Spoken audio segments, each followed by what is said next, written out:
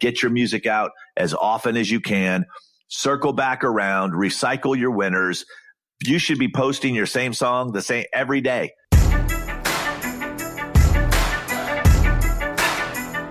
So first off, I just want to say welcome to the podcast. And before we jump into the episode, let me tell you a little bit about myself and what you can expect. I have been in the business now for coming up on 30 years. What we're going to talk about in this podcast are things that go on in my day-to-day life, whether it be as a manager, whether it be as a consultant, whether it be as someone who is creating products that's helping musicians all over the world. If there's something going on in the industry, we're going to talk about it.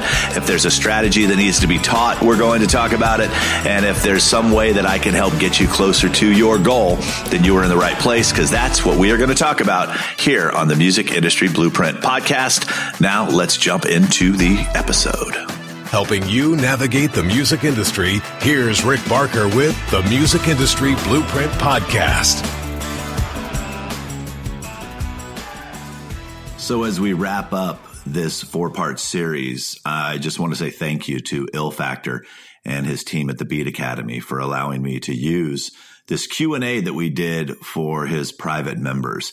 The knowledge that we were able to gather by having him, the questions were absolutely amazing, which I think have provided a ton of value to you. If you have not had a chance to go back and listen to the other parts of this series, please do so.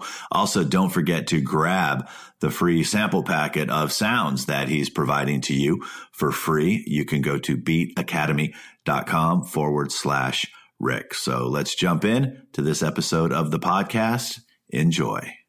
So Frank is asking, my question for Rick is, how can one get started in managing talent? Well, that's interesting. How would you be Yeah, there you go. What would be the scenario of someone starting out, and what would they do to start managing talent? That is a fantastic question, Frank. And you start managing by managing. So what you need to understand is this, is that what value do you bring to a current band? So what I would do is I would find a band in your area or a band that you can directly communicate with on social media. Now you don't even need to be in the same town to manage artists, which is super cool. So find someone that you feel you can bring value to. A lot of people that are in my programs are actually managers because they're just wanting to learn everything that I know. And they're going to go find a band who's probably bad at social media, who could use help in promoting their shows. And they're going to say, listen, I love your music. I would love to start helping you with this.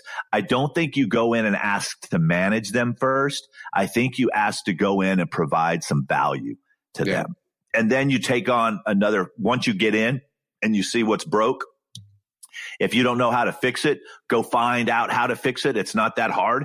You know, one of the things that I did with Taylor is, and her dad said this in one of the interviews, he says, Rick wasn't afraid to go seek out mentorship, and he wasn't afraid to go ask for help.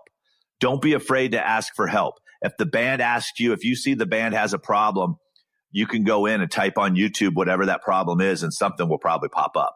Or if you're in, iLL's group or, my group, you can come in and say, hey, I've got a quick question. I'm managing this band.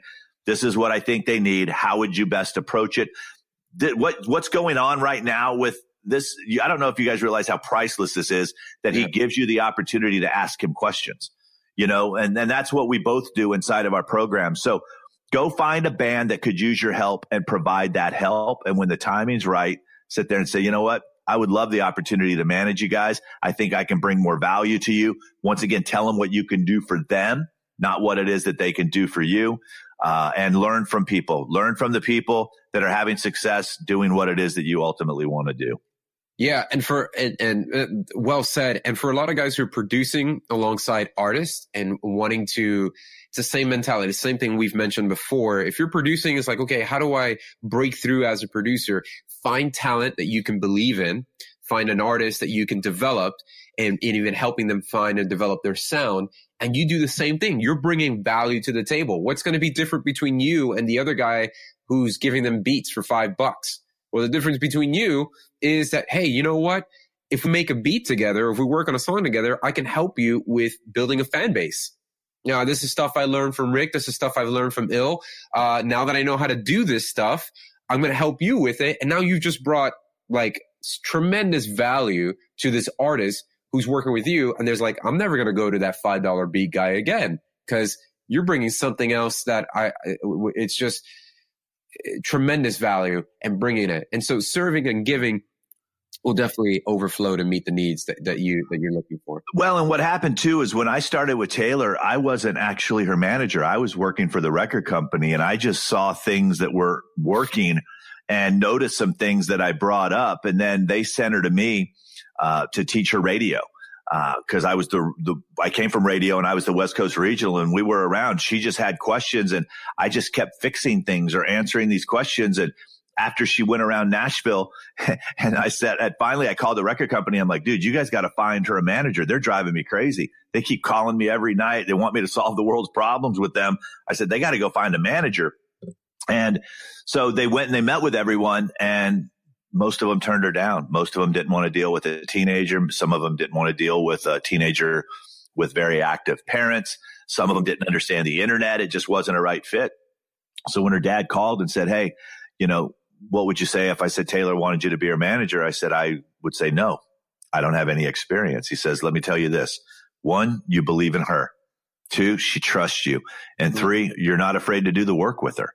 There's a lot of people that just tell folks what work has to be done. You'll roll up your sleeves and do the work with her, and you're willing to go out and get the answers to the questions that you don't have. So find a band that you can be passionate about and go provide value to them, and realize that it's usually the second manager of the band that makes money, not the first. So don't put too much into it. But get that experience. Yeah. Awesome. Len is asking, my question for Rick is, how does an artist, especially a songwriter, singer, grow his or her influence from zero? Apart from that, before being signed to any label, what kind of preparation is good for the artist? Those are great questions. The first thing I would say is the best thing that an artist can do, especially starting from zero, is be patient. You show up to a label because you wrote one song, the label's not ready for you. The labels are actually looking for reasons to say no right now because it's so crowded out there. The key is not to give them any. The other thing is to realize is that a record deal at a label is not for everyone. It's for the right artist. And one of the things that you guys should be aware of is that when most of these major superstars now are counting the days that they can get out of their major label deal, that should be writing on the wall for you. They're now all wanting to be independent like you. Now, yes, it's different. They've got an audience. They've got all these things.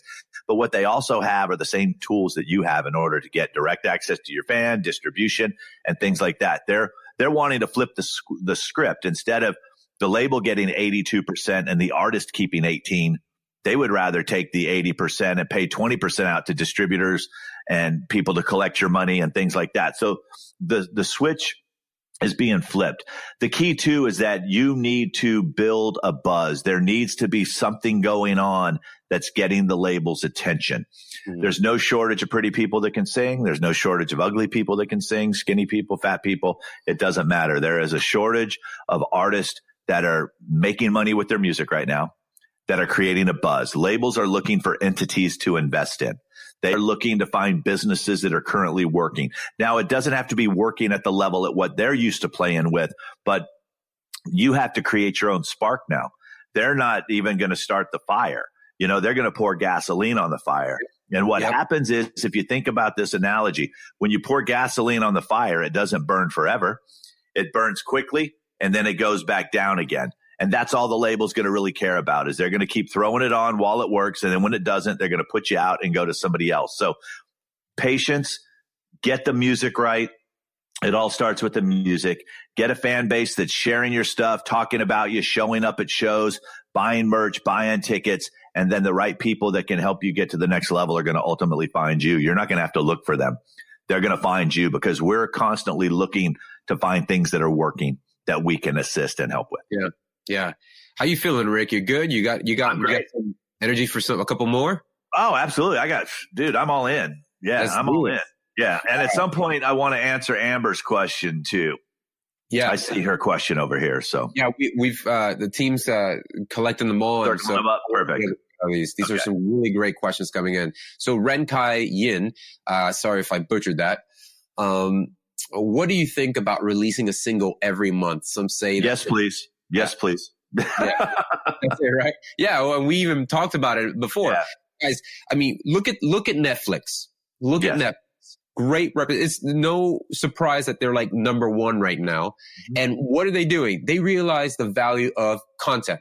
That's why they're spending as much or even more than Hollywood is on their series. They're throwing money down because they're like, we're hungry. New series, new thing every week, putting it out. And so, let me even finish the question here.